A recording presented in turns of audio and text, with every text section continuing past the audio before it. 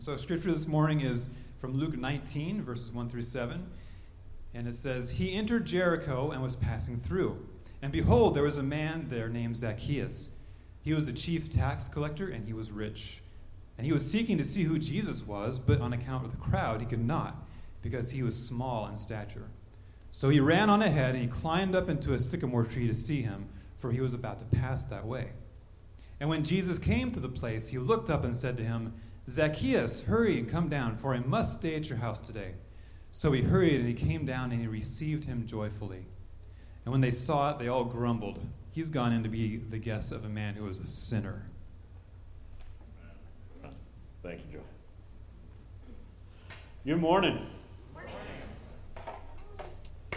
We are in week 6 of our series called Who is This Man Called Jesus? And I'm stoked to be able to enter into another week of looking at another aspect of Jesus' humanity.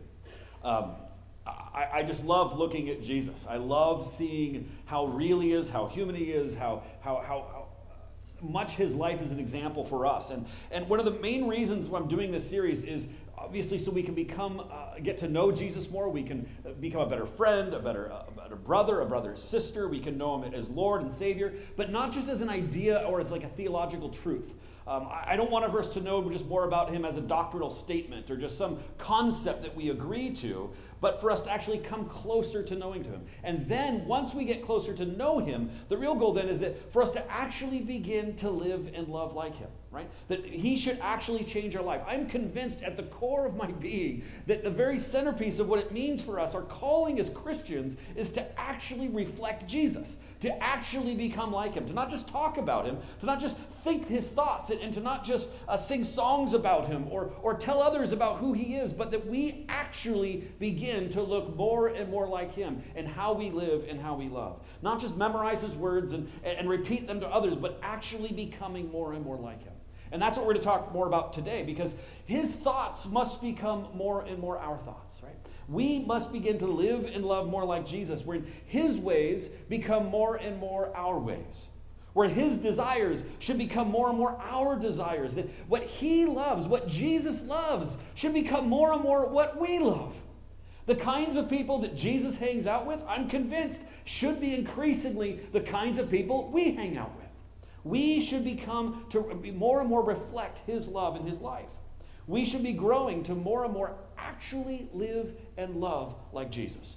And this is a hill to die on for me, of what it means to be a Christian and what it means for us to not just play church, right? To not just engage in cultural Christianity where we can come to church on a Sunday and check off the box and have the right doctrinal statements and put on a happy face and shake a few hands and then leave without actually having it impact our lives. And I know that's our heart here at Northview, and it's one of the reasons we're here. And so I want to look this morning at a quote of one of my favorite guys, Dallas Willard. Now, this is a bit longer quote, and so as we go through it, I want us to remind us, if you go on our front page of our website, you'll see that sermon questions thing, and all the quotes, everything in the slides are there that you can look at. So if you want to go back and look at this one or anything else along with the sermon discussions. But here's a quote from Dallas Willard that I love. It's going to take a couple slides, but bear with us. So, imagine if you can, he says, discovering in your church letter or bulletin an announcement of a 6-week seminar on how genuinely to bless someone who's spitting on you, how to live without purposely indulge lust or covetousness, or on how to quit condemning the people around you. So imagine this kind of a seminar a church was holding. Imagine also a guarantee that at the end of this seminar, those who have done the prescribed studies and exercises will actually be able to bless those who are spitting on them, and so on. In practical matters, to teach people to do something is to bring them to the point where they actually do it on the appropriate occasions. When you teach children or adults to ride a bicycle or swim, they actually do ride bikes or swim on appropriate occasions. You don't just teach them that they ought to ride bicycles, or that it's good to ride bicycles, or that they should be ashamed if they don't ride a bicycle. Similarly, when you teach people to bless those who curse them, they actually do bless those who curse them. Even family members. Imagine that, right? They recognize the occasion as it arises for what it is and respond from the heart of Jesus, which has become their own. They do it, and they do it well. Right? And he goes on, imagine further, if your imagination is not already exhausted, driving by a church with a large sign in front that says, we teach all who seriously commit themselves to Jesus how to do everything he said to do. What a crazy idea. He said, if you had just been reading the Gospels, especially Matthew 28:20, which says, teach these new disciples to obey all the commands I have given you, you might think, of course, that's exactly what the founder of the church, Jesus, told us to do. But your second thought might be that this is a highly unusual church. And then, can this be right? Can it be real? When do you suppose was the last time any group of believers had a meeting of its officials in which the topic for discussion and action was how they were going to teach their people actually to do the specific things Jesus said? Right? Long quote, mouthful. Hope you get the heart of this. And I want to unpack this just a little bit because this, to me, is just the centerpiece of being an apprentice of God. That we actually do what Jesus said. We don't just talk about it. So a few things in this quote stand out for me. I want to repeat a couple of them again. So first of all, he says, in practical matters, to teach people to do something is to bring them to the point where they actually do it on the appropriate occasions. Now, it's amazing that today it seems that if you talk about people actually doing what Jesus said, it's considered like a crazy idea.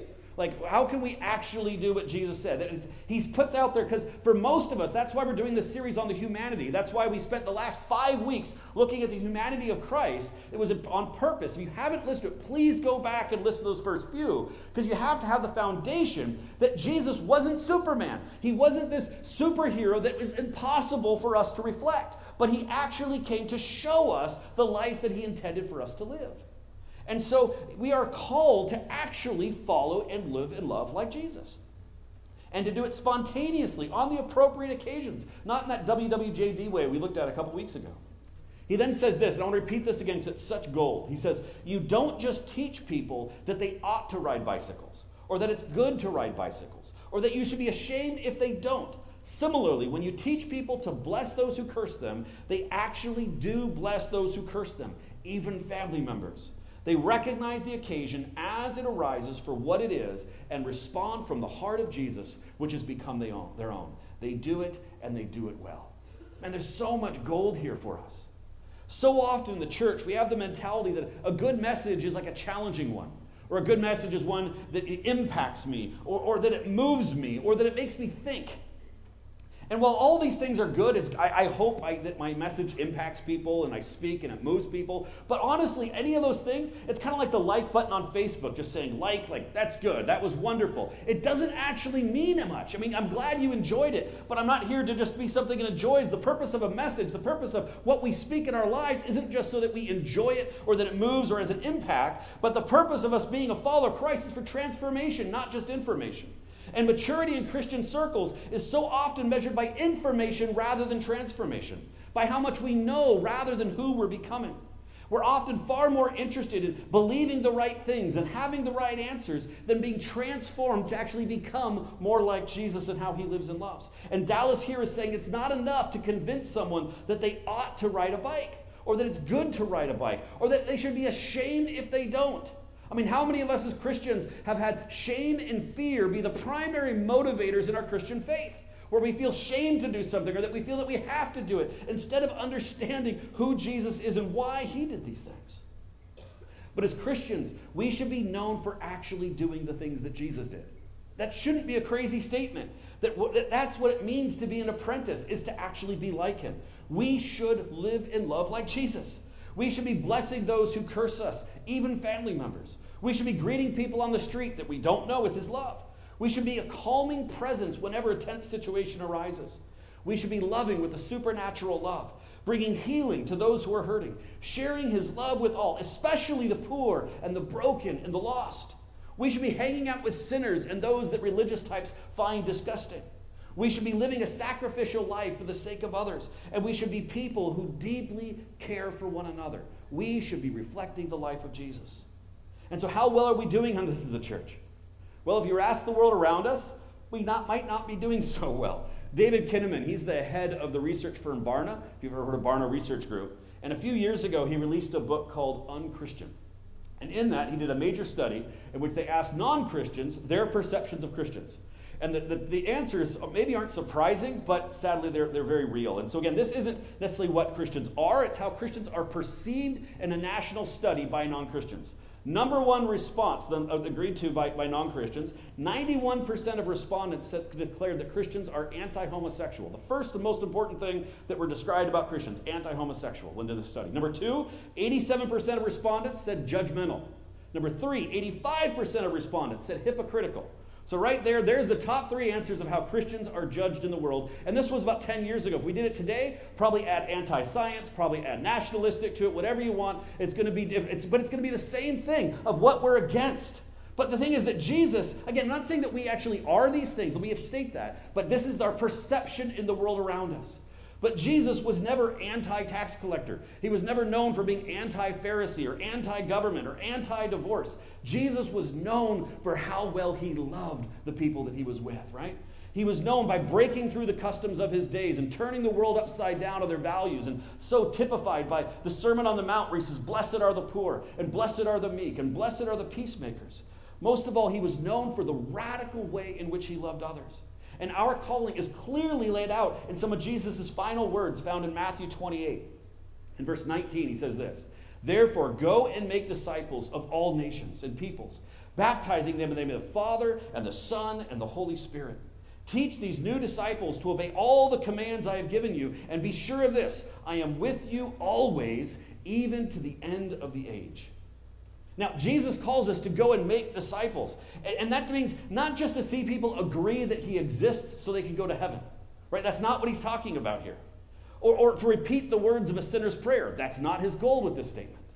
He's saying that, verse 20, he makes it really clear. He says they should obey all of Jesus' commands. That's what he's looking. Disciples are people that obey his commands, that actually live and love like Jesus, because his primary command is go and love one another. And how do they do this? Keep reading there in verse 20. What does it say? I will be with you until the end of the age. So the way that they are enabled, empowered to live this life is not of their own strength, but is completely being rooted in the Holy Spirit and Jesus through his Holy Spirit. And as you read through the Gospels, make sure to read and see the God-man Jesus in each line. Don't just look at the miracles and the big stuff, but look at how Jesus interacts with people. Get to know what Jesus is like. As he says in Matthew chapter 11, we looked at it last week, he said in verse 29, take my yoke upon you and learn from me, for I'm gentle and humble in heart, and you will find rest for your souls. I love this. Take my yoke and learn from me. We are supposed to learn from Jesus, to be yoked to him. The picture there is of an oxen being yoked together. And what does that picture show? It's not that we just watch him, but that we go with him and we become like him. The purpose of the yoke is a mature one with an immature one, showing them the way in this picture that he's giving us. Everything I do is what you should be doing. These are Jesus' words for us. This is what it means to learn from him. We should be watching him, learning from him, rooted in him, and our lives should be reflecting his life. His life is an example for us. And as we see more and more of him, our response should not be just to copy him, like WWJD from a couple weeks ago when we talked about that. But it should be to adopt his practices, to experience his life, to be so rooted in him that the work of the Holy Spirit is just outpouring through our lives. I love Dr. Julie Canlis, a great theologian. She says that Jesus is not just a statue to look at or copy, but should be a fountain that we draw from, or a fountain that we live out of. And I love that idea, because for so often we look at Jesus like a statue and say, let's do that. But she says, no, he is a fountain of life, as David says in Psalm 36, verse 9. David says, for you are the fountain of life. Jesus is our fountain of life. And the point isn't just to copy him, but that he is our source of life. The Spirit in us, his Spirit in us, enables us to do the things he did. So that as we seek to live the life of Christ, it's not just of our own power, but he is our source. We don't just look at Jesus sitting with sinners and go, I guess I need to go sit with sinners. Though there could be good there, but we don't just look at him touching a leper and go, I guess I need to go touch lepers. Right? We don't just try and copy everything he's done, but we need to be rooted in him, get to know him, allow the Spirit to move into our lives, and so our lives reflect his, and that his love pours out of our lives into those around us. Jesus is calling his followers is not that we go to church on Sundays and just do church. that we just memorize and repeat things, but that we become like him. That every aspect of our lives is transformed by him. That being a follower of Jesus means that everything we do increasingly should be shaped by Jesus through the Holy Spirit. Everything. Just like it did for Jesus. And how we pray and how we worship, but just as much in how we hang out with friends, how we teach, how we plumb, how we paint, how we code, how we watch movies, how we raise our children, how we discipline our kids, how we care for parents, how we drive. Everything should be shaped by the reality of who Jesus is. Everything can and should be shaped by Jesus, as he is the fountain of life. I love Paul's quote of the ancient Greek philosopher in Acts 17. He quotes Epimenides in Acts 17:28, and he says, "For in him we live and move and have our being." Right? That Jesus should shape every aspect of who we are. When we look at Jesus, we see that relationship with his Father. It shaped every aspect of who he was. Again, from having a meal to healing the sick to hanging out with kids. And that life is available to us as well today. This eternal life, this life of abundance, lived to the full, where instead of Jesus just being that doctrine we agree to or a transaction that takes away our sin, he is the rhythm we live our lives by. He's like the drum beat that we go along with. He is the fountain that we live out of, where we increasingly see Jesus and his presence permeate every aspect of our lives. This is what we are called to do as apprentices and followers and disciples of Jesus. I want for Jesus, through his Spirit, to transform every single aspect of my life. I know it won't happen all this side of eternity, and that's okay. We got eternity for it to be in perfection. But I want it to more and more in this world, here and now, to experience this reality. And how I spend time with my kids and my wife, and how I spend my money, and how I talk about others when they're not present, and how I respond when criticized, how I speak with those I disagree with. I want Jesus to shape every aspect, and how I drive, and how I watch TV, or how I celebrate birthdays, or how I pray, or how I read. I want him to shape every aspect of my life. I want him to be the rhythm I live my life by, the fountain from the source from which I live my life. And when looking at living and loving like Jesus, I mean, there's so many things we can look at in his life and we can learn from, whether the incredible healing, his sacrificial death, his miracles, the raising the dead, the walking the water. There's so many things we can look at. But this morning, I want us to take a few minutes and just look at one of the more simple things he did that was just what he did all the time. And that's, I want us to look at how he pursued people, of how Jesus was utterly at his core, always having his eyes open and spirit open to listening to the Spirit of what the Lord, of the Father, would be encouraging him to do in reaching out to people around him. His posture is always outward. So let's look at Matthew chapter 9, verse 35. And here we have the story where Jesus went throughout all the cities and villages, teaching in their synagogues and proclaiming the gospel of the kingdom, and healing every disease and every affliction. And when he saw the crowds, he had compassion for them, because they were harassed and helpless, like sheep without a shepherd. Then he said to his disciples, "The harvest is plentiful, but the laborers are few. Therefore, pray earnestly to the Lord of the harvest to send out laborers into the harvest." Now, this is kind of a summary statement of Jesus' ministry here. I mean, it doesn't just cover days. This covers months and potentially even over years of time. It's kind of big picture summary. When Jesus was out teaching and preaching, it says, what does Jesus see? He is moved with compassion there in verse 36, because he sees the people are harassed and helpless, like sheep without a shepherd. So Jesus wasn't trying to save souls, but he was caring for people. He saw, as he looked out, he saw people who needed him, who needed care. And then he goes and tells his disciples, you need to go out and care for them and pray for more people to go care for them, right? Jesus' heart is to care for the people, care for them as though a shepherd would care for sheep. Or another example, look at a few stories this morning. Mark chapter 2, this is the calling of Matthew. Starting in verse 13, he says, he went out again beside the sea, and all the crowd was coming to him, and he was teaching them. And as he passed by, he saw Levi, the son of Alphaeus, sitting at the tax booth, and he said to him, follow me. And he rose and followed him. Now, look at how Jesus is looking out for other people here. Notice his eyes. He's in the midst of a crowd, people all around, and yet in the midst of this crowd of hundreds of people longing for his attention, the Spirit kind of speaks to him, and he sees Levi in the midst of the crowd of all the people, right? And he pursues Levi. And somehow, the crazy thing, as he pursues Levi and singles him out, Levi actually gets up and follows him. Verse 15. And as he reclined at the table in his house, many tax collectors and sinners were reclining with Jesus and the disciples. For there were many who followed him. And the scribes and the Pharisees, when they saw that he was eating with sinners and tax collectors, said to his disciples, "Why does he eat with tax collectors and sinners?" And when Jesus heard it, he said to them, "Those who are well have no need of a physician, but those who are sick. I came not to call the righteous, but sinners."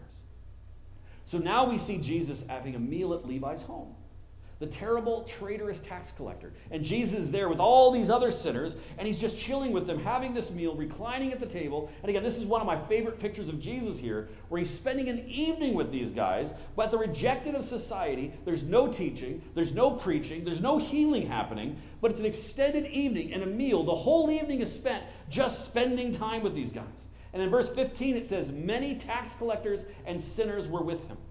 Why were they there? It says because they were following him. Even sinners and tax collectors were following after Jesus. They were curious by this guy and amazed by him and wanting to spend time with him. And why? Because when they were with Jesus, they wanted to be near him. They experienced a sense where they were loved, where they were accepted by him in a way they had never experienced before, and they were attracted to the way in which he loved them. He was so different from the world around them and the religious types at the time. Now remember, the events of the Bible are just highlights of the Gospels. In the Gospels, we just get a couple little events. Often, there's a weeks, months, or even years in between the events that we see portrayed in the Gospels. And so it's only a tiny little picture of what Jesus is like. In fact, John tells us that at the end of his Gospel of John in chapter 21-25. He says, Jesus did many other things as well. If every one of them were written down, I suppose that even the whole world would not have enough room to store all the books that could be written about it, right? So we know that Jesus is doing this all the time. It's not just a one-off thing that he does, but it's consistent. And so here's another one of my favorites of Luke 19, chapter 19, verse 1. It says that Jesus, he entered into Jericho and was passing through. And behold, there was a man named Zacchaeus. This is our passage that John read for us earlier. He was a chief tax collector, and he was rich. And he was seeking to see who Jesus was, but on account of the crowd, he could not because he was small in stature. So he ran on ahead and climbed up into a sycamore tree to see him, for he was about to pass that way. And when Jesus came to the place, he looked up and said to him, Zacchaeus, hurry and come down, for I must stay at your house today. So he hurried down and came down and received him joyfully. And when they saw it, they all grumbled. This is the Pharisees and the others. He has gone in to be the guest of a man who was a sinner. So I love this again. Notice the parallels to our last story. Jesus is in a crowd of people trying to get his attention, right? Everyone wants to be with him. Yet he's always listening to the Father and waiting for the Spirit's prompting as he's caring and loving. And in this space, in the midst of a crowd, this time Jesus points him, just like to Levi, this time he points him towards Zacchaeus. And in the midst of all the people, he sees Zacchaeus in a tree. And the Spirit even gives him Zacchaeus his name. And he says, Zacchaeus, come down and I'll spend time with you, right? And of course, the religious types are all angry and up in arms that why does he hang out with sinners and not us? And so that's what's shown in the text. But again, when you read a story like this, you don't just ask what's there, but you have to ask what is not there. Like, what is the rest of the story? Because it just ends saying he went to be with him. But what we know then is that Jesus went to stay in his home. Jesus would have spent hours, probably the night, with this guy Zacchaeus, enjoying the whole evening with this one guy and probably his family. Jesus pursued him. And so I guarantee you Jesus would have heard his story, would have listened about his family and gotten to know them and heard from them. And Zacchaeus, the next day, how would Zacchaeus have felt about this? His life would have been turned upside down. He would have felt so loved and seen by Jesus that his whole world would have been turned upside down. And this is how Jesus does it. He spends time with people. He pursues people. He listens to the Spirit, engages, and follows him as he reaches out and cares for other people. And it's often over meals, frequently having people stay the night, often through hospitality. Jesus is always listening to the Father, asking the Spirit to lead him as to where he should go and who he should speak with and who he should care for. Another great story is found in Matthew chapter 8. And he says, as Jesus comes down from the Mount of the Sermon on the Mount, it says he comes down from the mountain and great crowds followed him. And behold, a leper came to him and knelt before him, saying, Lord, if you will, you can make me clean. And Jesus stretched out his hand and touched him, saying, I will be clean. Now to a leper. Now this story is insane because Jesus would have grown up being terrified of lepers. right? No one went near lepers. No one went anywhere near them. And when this leper comes forward, Jesus doesn't recoil in any way, but he reaches out and he touches the leper. Now again, imagine this from the perspective of the leper. How many years has it been since this person has had human contact? How many years has it been since anyone has pursued this person? They have been a pariah on society their entire probably adult life since they've been diagnosed with this or since they got the disease. And they haven't been anywhere near other human beings for this time. They're completely isolated, alone, depressed, and oppressed. And Jesus is probably the first human contact they have had in so long. While everyone else is running backwards away from them, Jesus reaches out and moves towards the person and brings healing. He reaches out in compassion and love and brings healing. Again, this is Jesus reaching out to the leper. Or another great story coming out just after the resurrection. One of the most important days in Jesus' life is the day of the resurrection day, right? Where he's out hanging out with all these people in this time. And you think there's so many things that Jesus should be doing on resurrection day, right? Few more important days than the day he rose from the dead. But look how Jesus spends his time. Luke 24, verse 13, he says, "That very day, 2 of them were going to a village named Emmaus, about 7 miles from Jerusalem. And they were talking with each other about all these things that had happened.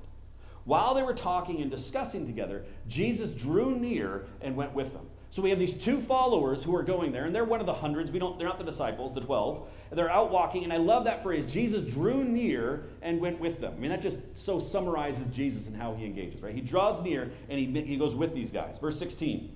Notice the cheeky way in which Jesus does this.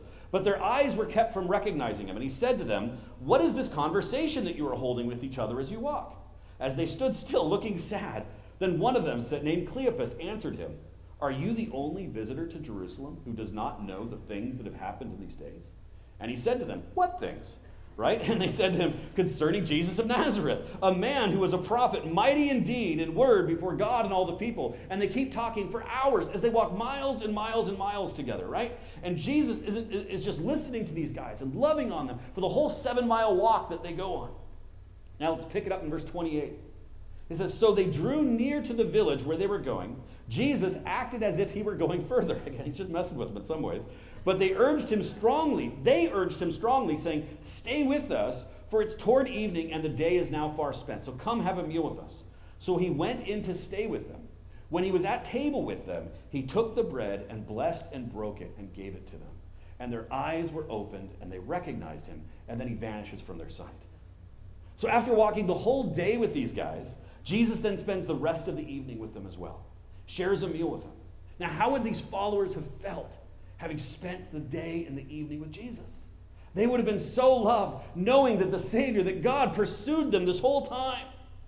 And these aren't even the 12 disciples. And this is one of the most important days of Jesus' life. This is Resurrection Day. There's so many important people for him to see, important things for him to do, and he wastes almost the entire day on these 2 nobodies. Right?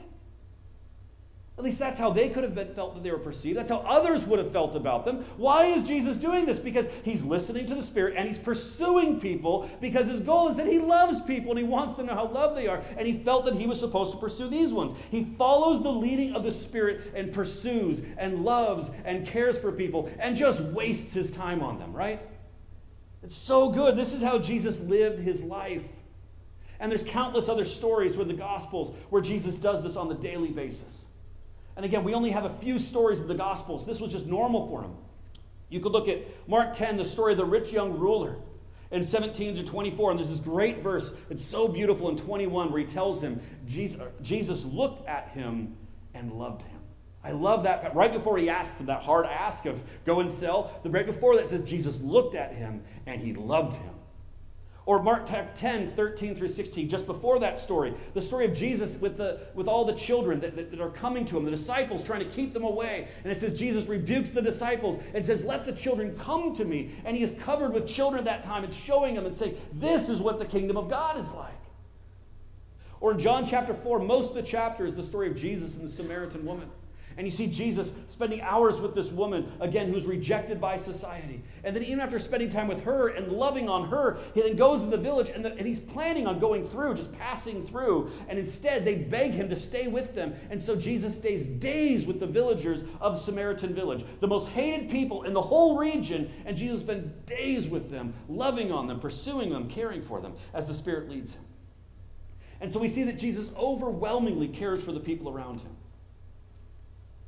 And so the question then is for us is, do we follow the Spirit's leading like Jesus and actually care for the people around us?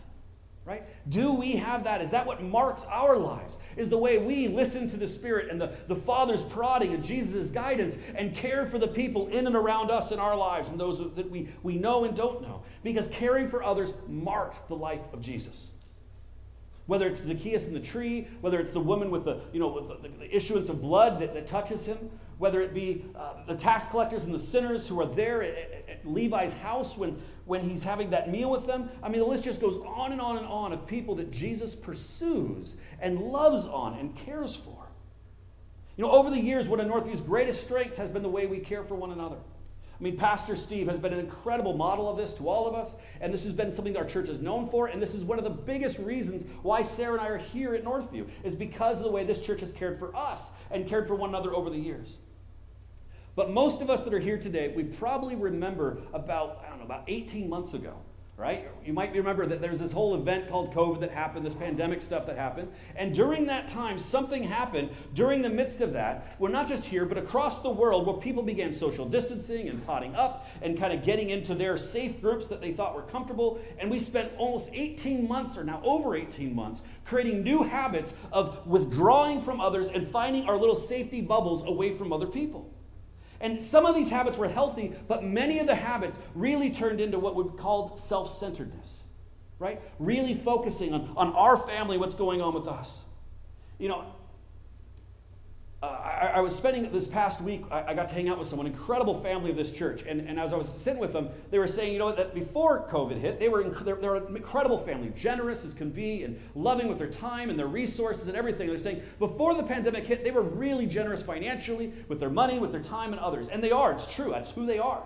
But they were telling me, you know, in the last 18 months, it's like they put their hands around their finances and their family, and it's kind of they wrapped around and said, this is mine. I need to protect what is mine. And this is for an incredibly generous, outgoing family, right?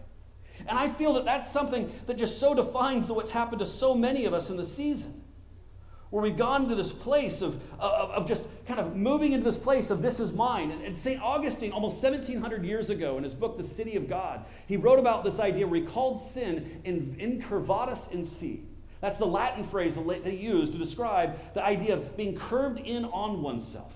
Right? And I feel that in this time of the pandemic, not just as a church, but nationally, we've gone through this time where we are all incurvatus in si. We are curving in on ourselves. We're protecting what is ours and saying, this is mine. And it's understandable why we've done it. I mean, some people are doing this their whole lives. We're just kind of always in that place of unhealth. And some people, you know, I want to say it's not all. There's many I've seen here that have done an incredible job, many of us, and actually seeing the opportunity that this pandemic creates. And we're loving and experiencing God in this kingdom in beautiful ways. But for so many, the great toilet paper shortage of 2020 perfectly describes how we've responded in this season. Right? Where we said, mine. I'm going to protect what's mine. Everyone else is grabbing toilet paper. I'm going to grab 3 things from Costco and throw it. When we arrived in America, we were shocked of the house we were staying in. They generously let us stay there. We went in the closet. We were quarantining coming from South Africa. And they had like 3 Costco things of toilet paper in their house. I'm like, how could they? We just arrived at the shore of America. I didn't understand how it was going, right? But everyone's like, mine. We will protect our family, right? Incurvatus in si became the norm in this time. And we become curved in on ourselves, focusing on our needs and where we're at. And it doesn't help that also during this time, there's been a compassion fatigue setting in the last few years, where every news item of the day is like turned up to 11, and any issue that we're facing, whether it be politics or vaccines or what else has been going on? The stuff with Black Lives Matter or dealing with people of color or gender identities every national wars and humanitarian disasters. I mean, everything that's going on in the last last 18 months, it's like every week there's another pandemic of some kind, and we're just supposed to be on outrage all the time that we don't even know this week what are we supposed to be outraged about, right? And all of that leads to a compassion fatigue. You combine that with already this incurvatus in sea of us kind of curving in on ourselves, and what do? We withdraw. We stop trying. We run out of energy for others. We run out of energy. We begin to only keep those close that we can handle. And I don't think this is what God created us for. Because we're not supposed to just be running on our own strength. We're supposed to be running in His. And as a result of this compassion fatigue, some Christians have lacked empathy and compassion even for other Christians. I want to be honest, I've heard so many times in this last year or so, someone mentioned someone that was being sick from COVID. And the immediate response I heard from someone else was, well, did they get the vaccine? Now, regardless of your opinion of a vaccine, is that the first response that we should have for people that are sick and hurting? Are they with me or are they with them? That's not the first question to ask. The first question is ask, how are you doing? What's going on? But yet as Christians, we sometimes struggle to even show empathy to our own brothers and sisters. And it's 100 times worse in this season because we're distanced. We're doing it from behind a keyboard, or for some reason we lose our minds when we disagree with people and we treat them like the enemy behind a keyboard. And we can write the most horrific things about people when sitting behind a keyboard instead of being in front of them. And all of this, again, incurvatus in sea, we are curved in on ourselves in a way that is not healthy. And Jesus is calling us out of that. People are desperate for connection right now. They're desperate for it. There is no greater opportunity since the moment that I was born until now. I can't say about those who came before me because I wasn't alive. I'm 42. So in the last 40 years, I can think of no greater opportunity in the last 40 years in America for us to be able to live and love like Jesus than right now in a place where people are so desperate for Him, so desperate for connection, so desperate to leave behind isolation and the pain. And yet today, people are hungering for this. So many people today, in this church even, feel like that leper that Jesus touched. Where it's been 18 months since someone touched them, or had a conversation with them, or pursued them, or showed them that they were loved and valuable. And they're coming even into this church, and they're just saying, I just need to be cared for. And they're leaving without people being able to feel that they're cared for. And it's not that it's our fault of doing that. It's a reality of the human condition that we are desperate for connection. But there are people that are hurting. You know, I've had the unique privilege of the last 9 months, that I've been in the homes or met with the vast majority of people in this room now, right? That's kind of been my job, is hanging out with people. And if I've not met with you, please let me know. I'd like to meet with you. And if you're watching online and you're a regular part of this church, let me know. I'd love to hang out with you too, right? But in doing that, I've heard the story so many times of people in our community who have told me, you know what, I just feel isolated. I don't feel connected. And that's coming from people that founded part of the founding church members of this team from 20 years ago. That comes from home group leaders. That comes from new members. It comes from recent people. And again, because it's not just that our church is bad, it's that we are part of this human race, and our response during this time has been distancing. You know, when I was in missions a few years ago, I remember I was counseling a number of people, and we have a staff team there in South Africa that be a few hundred strong. And I was just meeting with people and encouraging them. And at one point, there were a few different people, there were 4 in a row that I had, that all were roommates. And I met with each of them individually. And each of these people, each of them told me how lonely they were and isolated they were. Now, a community of 4, like hundreds of staff, all around the similar ages, they were roommates. And each of them told me at night they usually spend it alone in their room watching Netflix. Right? Eating their meals in their rooms with the door closed, alone, feeling isolated and depressed.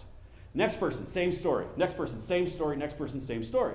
And all of a sudden I realized, you do realize you're all in your rooms, feeling depressed, alone, probably watching the same show, and all you literally need to do is open the door and connection is right there. Right? And that was before COVID hit. Right? It's only gotten so much worse since then. We're not going to know for a while until sociologists have time to do studies that tell us the true impact that this pandemic has had, right? But it is massive. And that's why we have to wake up out of these COVID comas. We got to stop being incurvatus in sea and open up and be the hands and feet of Jesus and see the people around us. We have to take a step in this and get out of those places of comfort zones and be able to step out and love one another, because loving one another should be the single greatest thing that the church is known for. Caring for one another should be what stands out about any single person that walks through these doors. Should be able to come into this place because they know that this is a place they are cared for. right? We should be able to do this just as well outside with friends and family and strangers. But if we can't do it in here, then we definitely won't be doing it out there. This should be what we are known for. And right now, I'm just being honest, it's something we're struggling with. It's something where we're lingering in this place of incurvatus and see, being curved in on ourselves, and we have to open our eyes and see what the Spirit may speak to us to engage in care and love for one another. God is calling us to love like Him. And it's the opposite of incurvatus and see. It is opening up and pursuing the people around us. And this goes for the extroverts to whom this comes naturally, right? Lisa Porter, you're amazing. I love the way you do it, right? It's just fantastic. And cares for anyone who ever watch her. It's absolutely amazing. We can't all be as amazing as her. We can try, but we'll fail. And that's great, and we can do that. But it's not just for the extroverts that just naturally talk. Because right now, what often is the biggest struggle is for some of our people that are struggling and feeling isolated and feeling alone. And we're living in this incurvatus in see time where we're just curved in on ourselves and we're waiting for others to pursue us. The problem is, if we're all waiting for others to pursue us, we're going to be really lonely, just like my friends sitting in their rooms watching Netflix. And for those of you that are struggling and waiting, who will talk to me today? I want to challenge you. You're living in incurvatus and see. It's time to open your eyes, look out and say, Lord, who can I go connect with? Whose story can I get to know? How can I not live in the midst of this place of incurvatus and see, of being curved inwards, and open up and see what you are leading me into, Lord? And so I've talked about this before, and I'm not going to stop talking about it, but we must care for one another well. It's just a baseline for what it means as a community that we do this. We must be interested in one another's stories. We must pursue one another and hear each other's stories. Especially if it's someone we have an issue with or a struggle with or someone we've judged because of whatever reason. Either they don't wear a mask or they do wear a mask or they said this thing to me 6 years ago and I'm still holding on to it. Whatever it is, we must come through that and pursue one another and get to know their stories.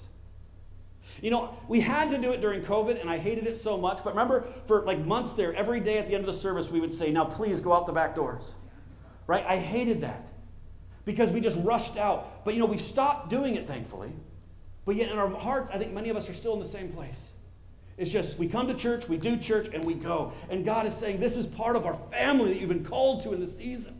If you're online, we want you here whenever possible because we want to be a family. We want to engage with one another and love one another well. And so here's my challenge. Let's ride the bike today and not just talk about it, right? Let's actually just get on the bike and ride it. And so before you walk out of this room today, I encourage you to scan the room. Just look around during worship or after praying or right as we finish. Scan the room and just ask the Holy Spirit the simple question, Spirit, who can I speak to today? Just that simple. And wherever your heart lies upon or the Spirit impresses, just go talk to that person. Ask them how they're doing. And then do the same thing next week and the week after that. If you don't have anyone that comes upon your mind, that's fine. Just go pick somebody. But let us take action. Let's actually step out and live in love like Jesus this morning. Amen? Amen. All right, let's pray. Father, I thank you, Jesus, that you've called us into community. You called us out from places of isolation and depression and oppression, Lord. You saw the crowds that were like sheep without a shepherd, that were lost and struggling, and you came to care for us, Lord. And you put us in community. And so, Lord, may we be able to experience that reality more and more of what it means to live and love like you here in this community. Yes, outside the walls as well. But Lord, may you impress upon our hearts what it means for us to step outside of our shell, to step beyond, to open up, if we're curved in on ourselves, to open up and open our eyes to you, Lord, and what you are doing in our midst. Jesus, we want to love like you. We want our lives to reflect you, Jesus. Oh, Father, work in our hearts. If we're struggling this morning, we're at that place of where we're definitely curved in and we're just waiting for everyone else needs to pursue me. Lord, I just pray you bring healing to their hearts this morning. Empower us by your Holy Spirit to step out, to obey you, Jesus, to follow your commands, and to engage, Lord, in love the way that you call us to love.